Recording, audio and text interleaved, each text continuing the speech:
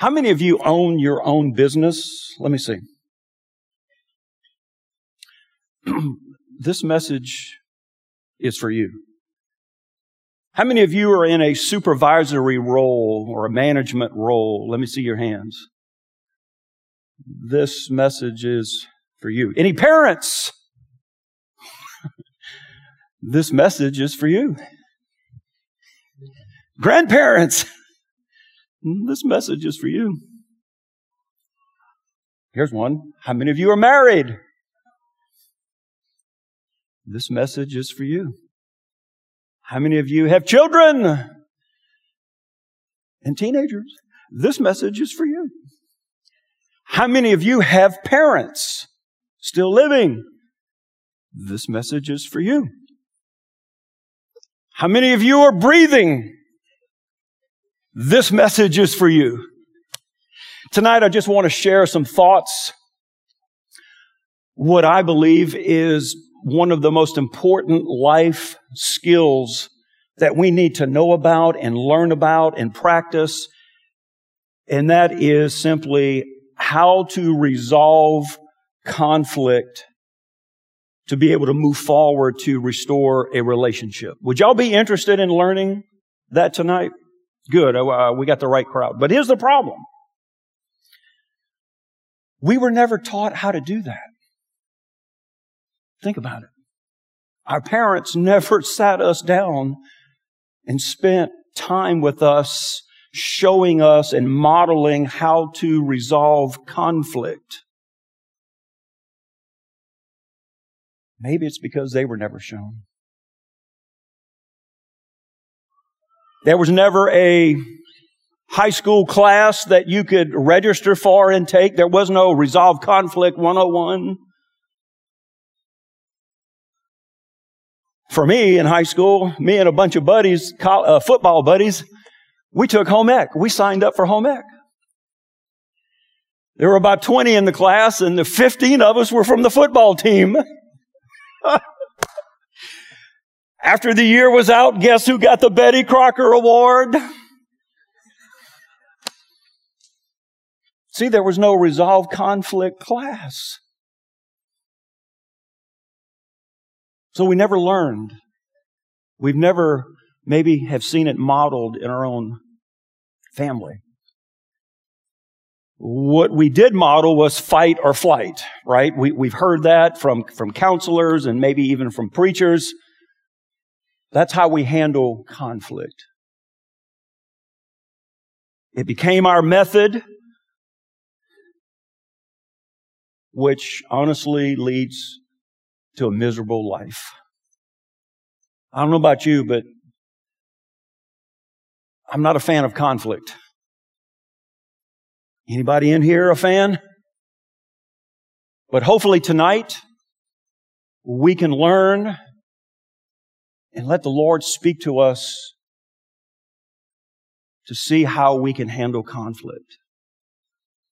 I just learned this morning that I've got to preach next Wednesday. I'm the one who makes the schedule out on Wednesdays, and I didn't even realize I'd scheduled me back to back. And I thought, well, okay, I got to have a message for next Wednesday. And I thought, well, Lord, and all of a sudden the Lord said, well, why don't you do a 2-part series? Well, that's a thought. And so I'll be here next Wednesday. Hey, if you want to show up, that's fine. But I'm just going to extend this teaching till next Wednesday as well. And I think it's going to be very fitting as we enter this Christmas holiday season.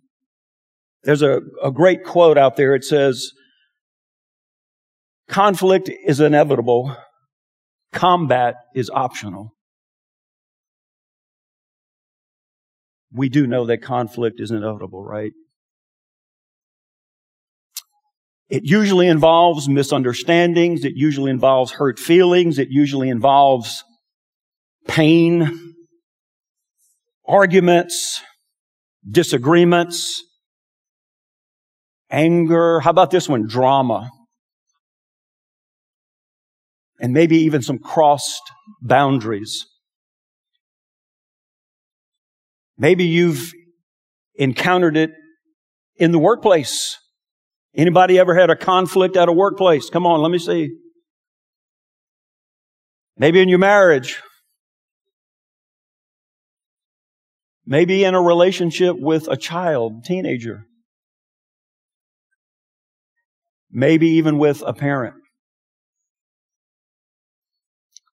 Did you know that in the workplace, just about most employees have to deal with conflict at least 3 hours a week?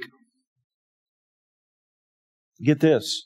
Managers, supervisors, a lot of them will spend 42% of their week dealing with conflict. Makes you want to go be a supervisor real quick, doesn't it? And in marriages, they say that right after, when the COVID broke out in 2020, they said up to 75% of married couples began to experience stress, overwhelmness, even some physical things in their bodies, to the point that it caused so much conflict, not only with their spouse, but with their children. So no matter if it's in the workplace or maybe even at home, conflict seems to be staying around for a little while. There's conflict in our world. I mean, how many wars are there right now going on? I don't have that number, but there's always conflict around. There are many ways to try to deal with conflict. Many self-help books. Maybe counselors can help you. Maybe we can handle it our own way because of what maybe we did not see in the home or maybe what we did see in the home. But tonight I want to share with you what I believe is the right way from God's Word. And it's one word. Everybody turn to your neighbor and say one word. The ultimate one-word answer is right from the Sermon on the Mount. And it's found in Matthew chapter 5 and verse 9, and it's in your handout. It says this. Jesus says, "Blessed are the peacemakers, for they're called the sons of God." Peacemakers. That is our one-word answer to moving beyond the struggles of conflict. Amen? It's not avoidance. It's not fight or flight.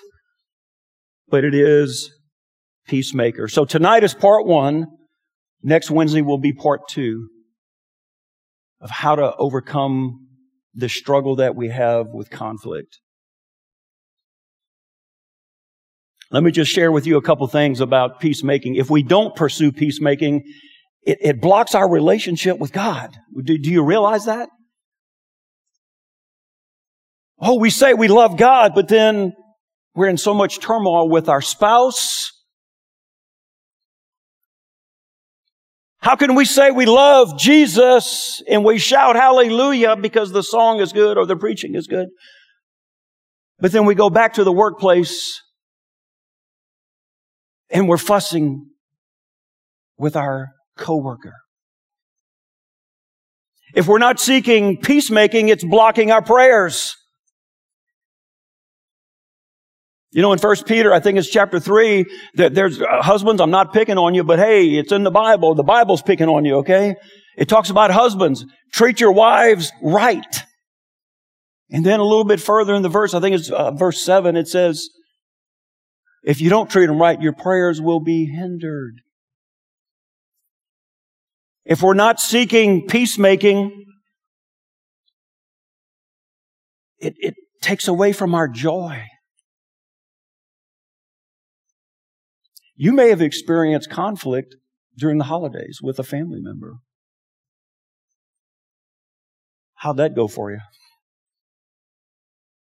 And you may have to be with them again in about 4 weeks for Christmas.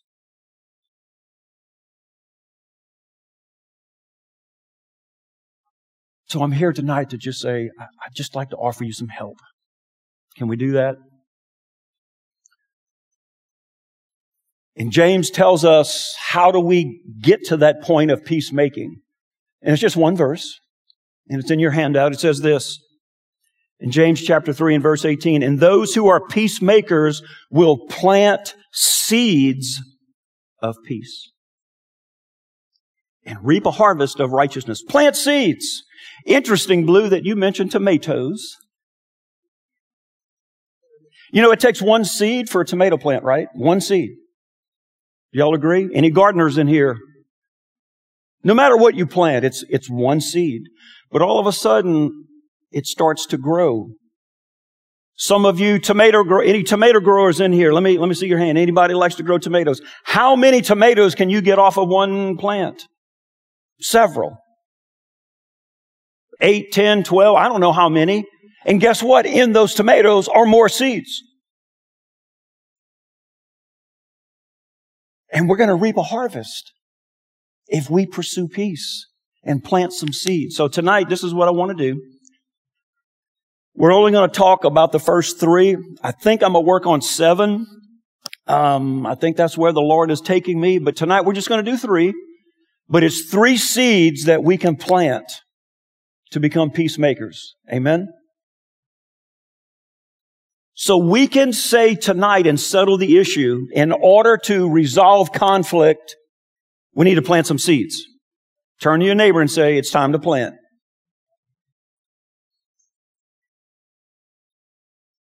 The goal for resolving conflict is peacemakers. Amen? Number 1, the first seed we got to plant is we have to make the first move.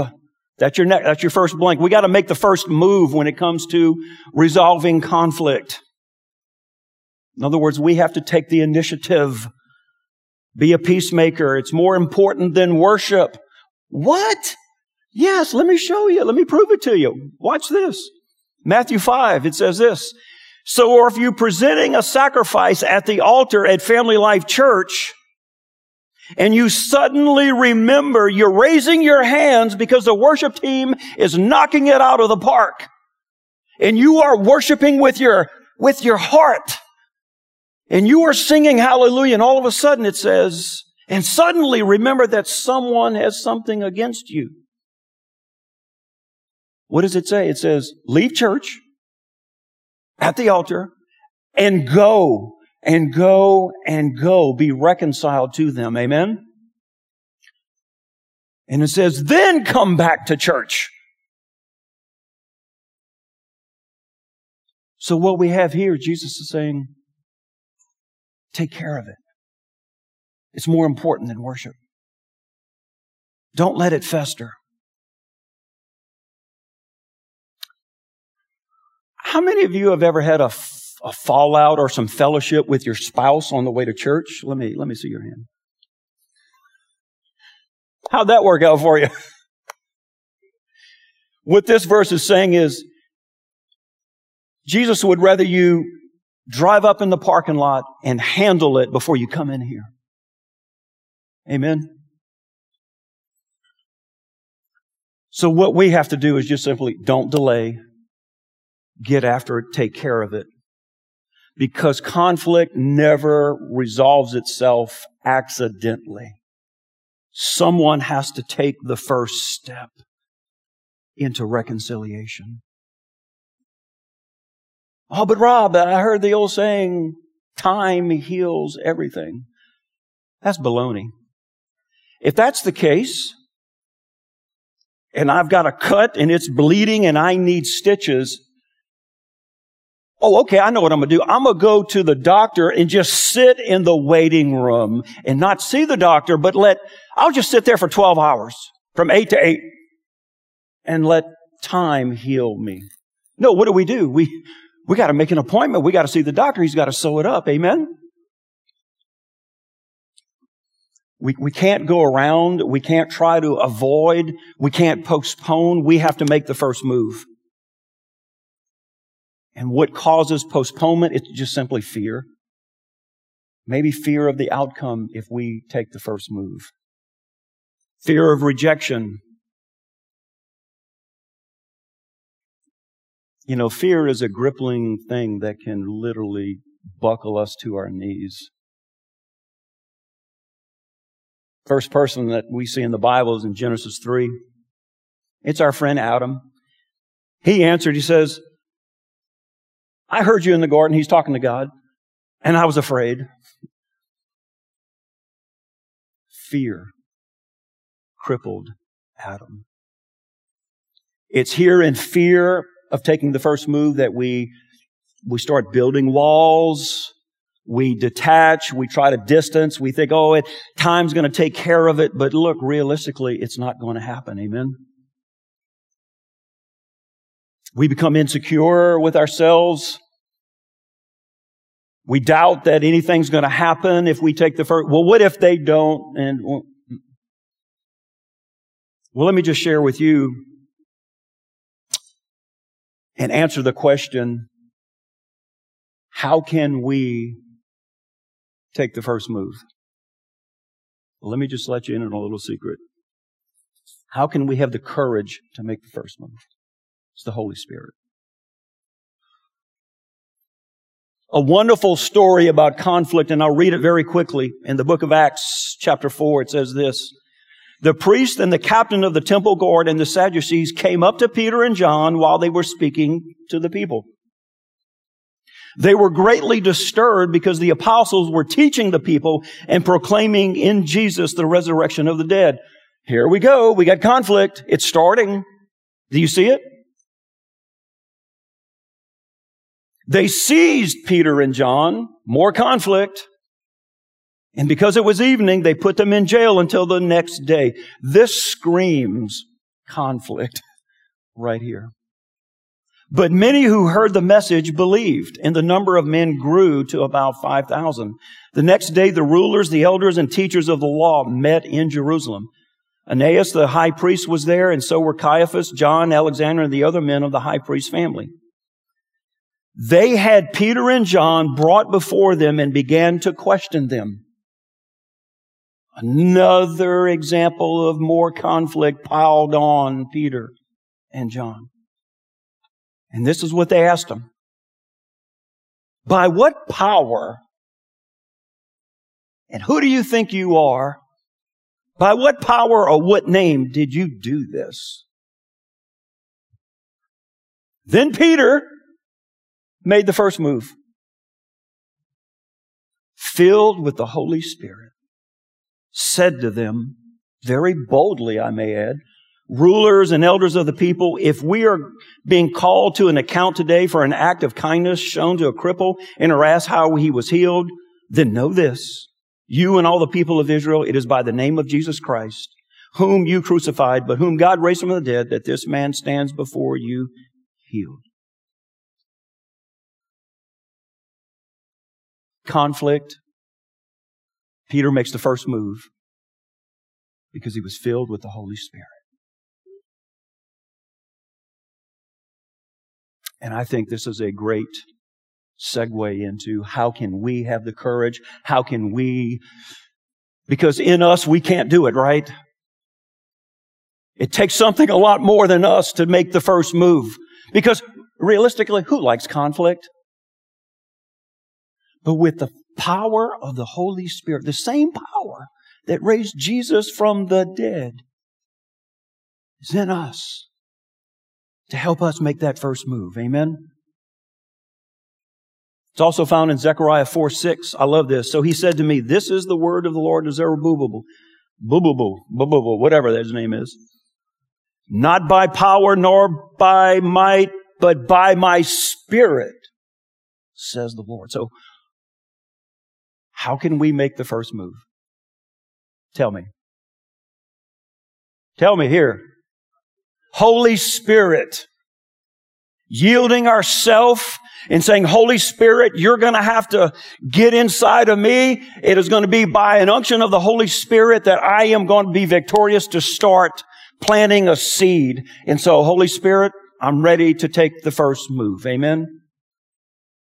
Remember, the goal is to be a peacemaker.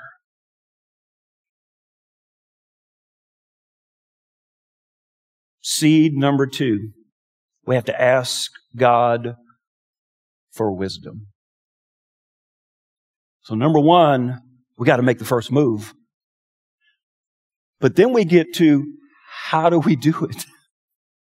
Where do we do it? When do we do it? Well, let me just show you in Scripture, and I've got two versions that I think really explain. John chapter 1, it says, any of you lacks wisdom, he should go on the internet and hit the first 3 websites and then call your brother-in-law who thinks he knows everything and get some information from him. And if it's wrong, then you go back to the internet. Is that what it says? Ask who? Ask God, who gives generously to all without finding fault. And it will be given to him. Look what it says, how it says it in the Message Bible. If you don't know what you're doing, if you don't know how to make the first move, ask the Father, pray to the Father. He loves to help.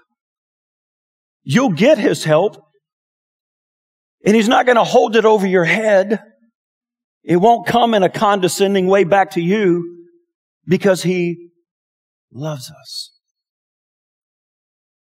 So how do we get through and how do we make the first move? It's through the Holy Spirit, but then we got to ask God for wisdom. How many of you know that when you're dealing with conflict, you're dealing with people, right? The approach and timing is important. Would y'all agree? Have you ever tried to resolve conflict and it wasn't driven by God, it was driven by you, and it flopped? Maybe God is saying to us, hey, before you build your little plan, why don't you run it by me? And here's the cool thing. God is so generous that He's not going to just let you figure this out on your own. He's going to give you the space and the time and the ability and even the words to say. And let me just say this. If you're in conflict, maybe you just need to call a timeout and let the Lord begin speaking to you, because sometimes we react too fast and it comes across cold and heartless, and it's not the right way. Have you ever done that? Come on,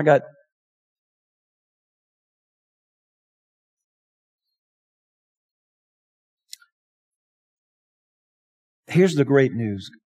God is a loving God. And He's not going to hold it over us if we're struggling. He sees He already knows our struggle. He already has the plan. He's just waiting for someone to sort of make that first move and connect with Him to learn what's the best method. Even the best time of the day. Right? Your thought might be, well, let me do it in a crowd of people because I don't want that person to erupt like a volcano. No. Maybe God wants you to go have lunch, or maybe God wants you to do this. You know what I'm saying? Maybe go sit on the back porch where it's just you and that other person. But we have to ask God for wisdom. How many of you know that even our countenance and our speech and our tone of voice can be very detrimental to the success of conflict? Right? We want to say the right words at the right time, the right way. Amen? How many times have we said it the wrong way at the wrong time, and it just did not go well? Remember, the goal is what? Peacemaking. The goal is what? Okay, let me get you to say that one more time. The goal is what now? It's peacemaking. That's what we're after. That's what Jesus told us to do. This is not Rob's theory. This is Jesus's instruction for us. Again, whether it's at home, whether it's with a child or a parent or even a neighbor, a spouse, peacemaking is the ultimate goal. Number 3, the third seed and the final seed, is we have to begin with what's my fault. I heard a huh. Huh. It begins with what's my fault. You want to start with, okay, let's say you've done everything right, and now you are at the point that you're trying to resolve the conflict. The person is in front of you, and the floor is yours. Remember, you take the first move. You say the first words by not saying, it's your fault. No, you say, hey, I'm here tonight, I'm here today to let you know that, man, I messed up and I am wrong. And you begin owning your faults. Even if the other person did 99.9% of the stuff, you know what I'm saying? You take ownership and you admit. Whoa, lost my place. Come on, come back. Help me. Thank you, Jesus. We want to do it that way instead of being accusatory or coming out the gates attacking the person. Let me just let you know that that's not going to go well. But if we come out the gates with saying, hey, my heart is open to not only hear what you have to say, but I want to let you know that, hey, I take full responsibility. In James chapter 4, it says this, what causes fights and quarrels among you? Don't they come from your desires that battle within you? Look how the Message says it. Where do you think all these appalling wars and quarrels come from? Do you think they just happen? Think again. They come about because you want your own way and fight for it deep inside yourselves. I don't know if you realize this, but we're all self-centered, aren't we? But when it comes to resolving conflict, we have to just simply lay it down and say, Lord, do a work in me. Do a work in this conversation. Because, Lord, there is no good thing in me, but, Lord, with you in me, Lord, we're going to begin this conversation the way you want me to begin it. With the goal of peacemaking. Remember, that's our goal, of peacemaking. And I'm telling you, it will do something to the air in the room that maybe might surprise you. The prophet Isaiah portrayed the problem over 2,500 years ago about the self-centeredness. It says in Isaiah 53, all of us like sheep have strayed away. We have left God's paths to follow our own. See, maybe in the past, we followed our own path to resolving conflict. And I'm just going to let you know that it's never going to work out. But when we follow the tools and the resources and the words and the way to do it and the process, it's going to work out. See, if we don't, we stay in a state of immaturity. We don't grow. We don't mature. Because that's what the Bible tells us to do, right? Do you realize that your job is to mature in the Lord? To learn, not just from what whoever's up here speaking, your Bible reading time, what the Lord is speaking to you. And if we don't learn it God's way how to resolve conflict, we just simply stay in a state of immaturity.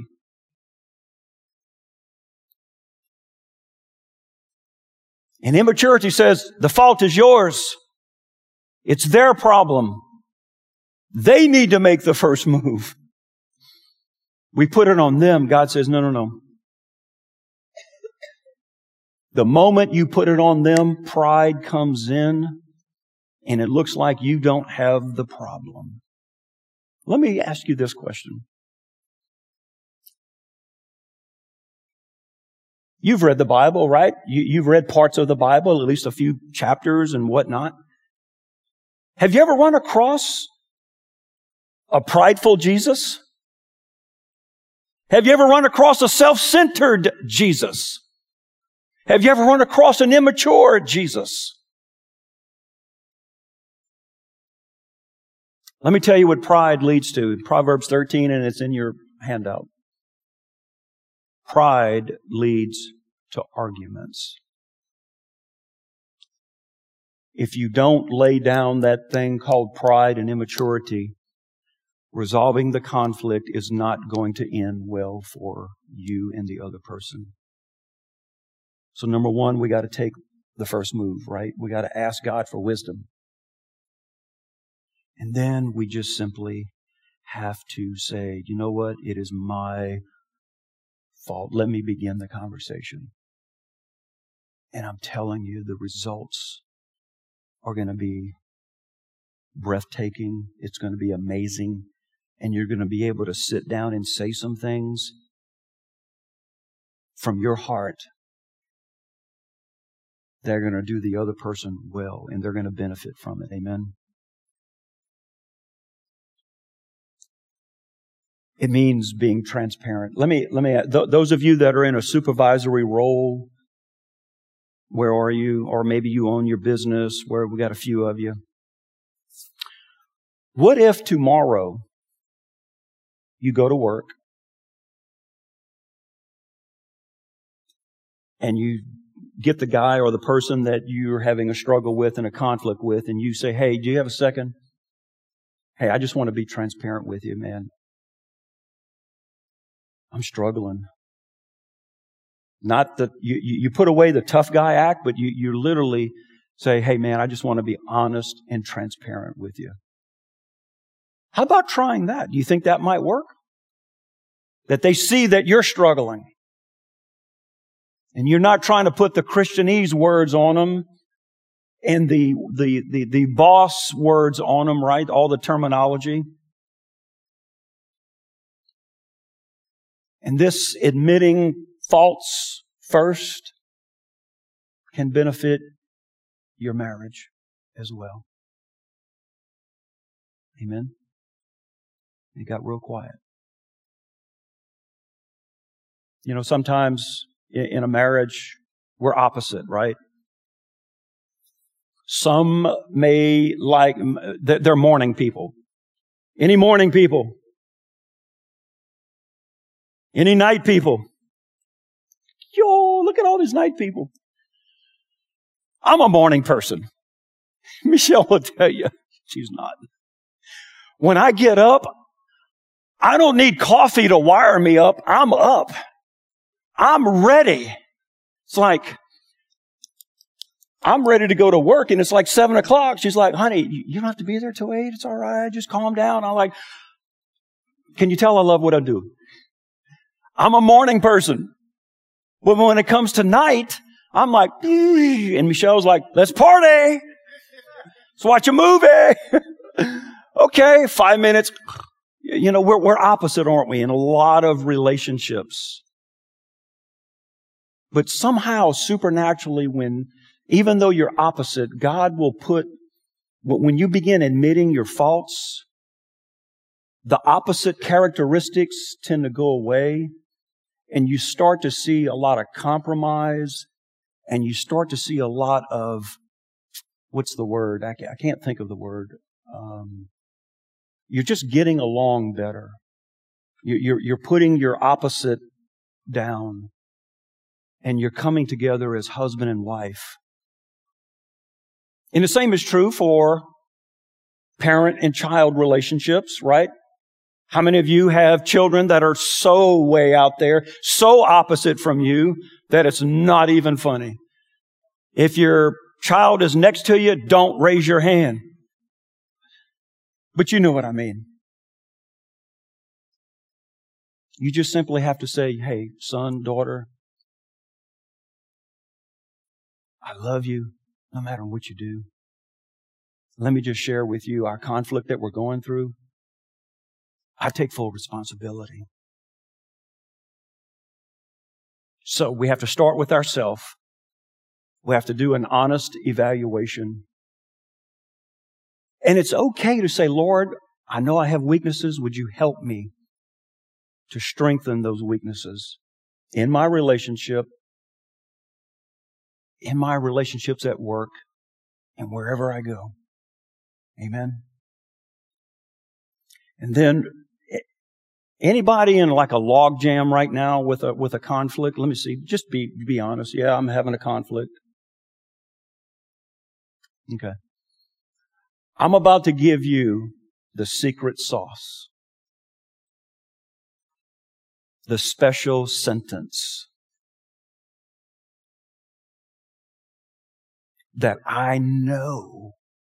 I don't even remember Justin Wilson. I guarantee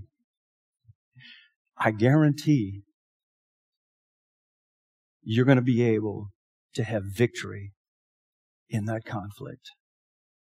Are you ready? You might want to write this down because it is so good. Like I said, it's the secret sauce, the special sentence. So remember, we make the first move, we ask God, we admit our faults, and then right after you admit your faults, you say this. Are you ready? Say, I'm ready. I'm sorry, I was only thinking of myself. After you've picked them off the floor, hey, try that with your coworker that you're with conflict. Maybe try that with your spouse or your child that you're in conflict with. Maybe a sibling. I'm sorry, I was only thinking of myself. And I'm telling you, you're going to start to see some positive movement towards healing and restoration. I put in your notes this little quote. Actually, the Lord gave me this. I didn't look it up. I thought it was pretty good and good timing. Unresolved conflict is postponed freedom. And sometimes it gets postponed until the next generation. Isn't that good?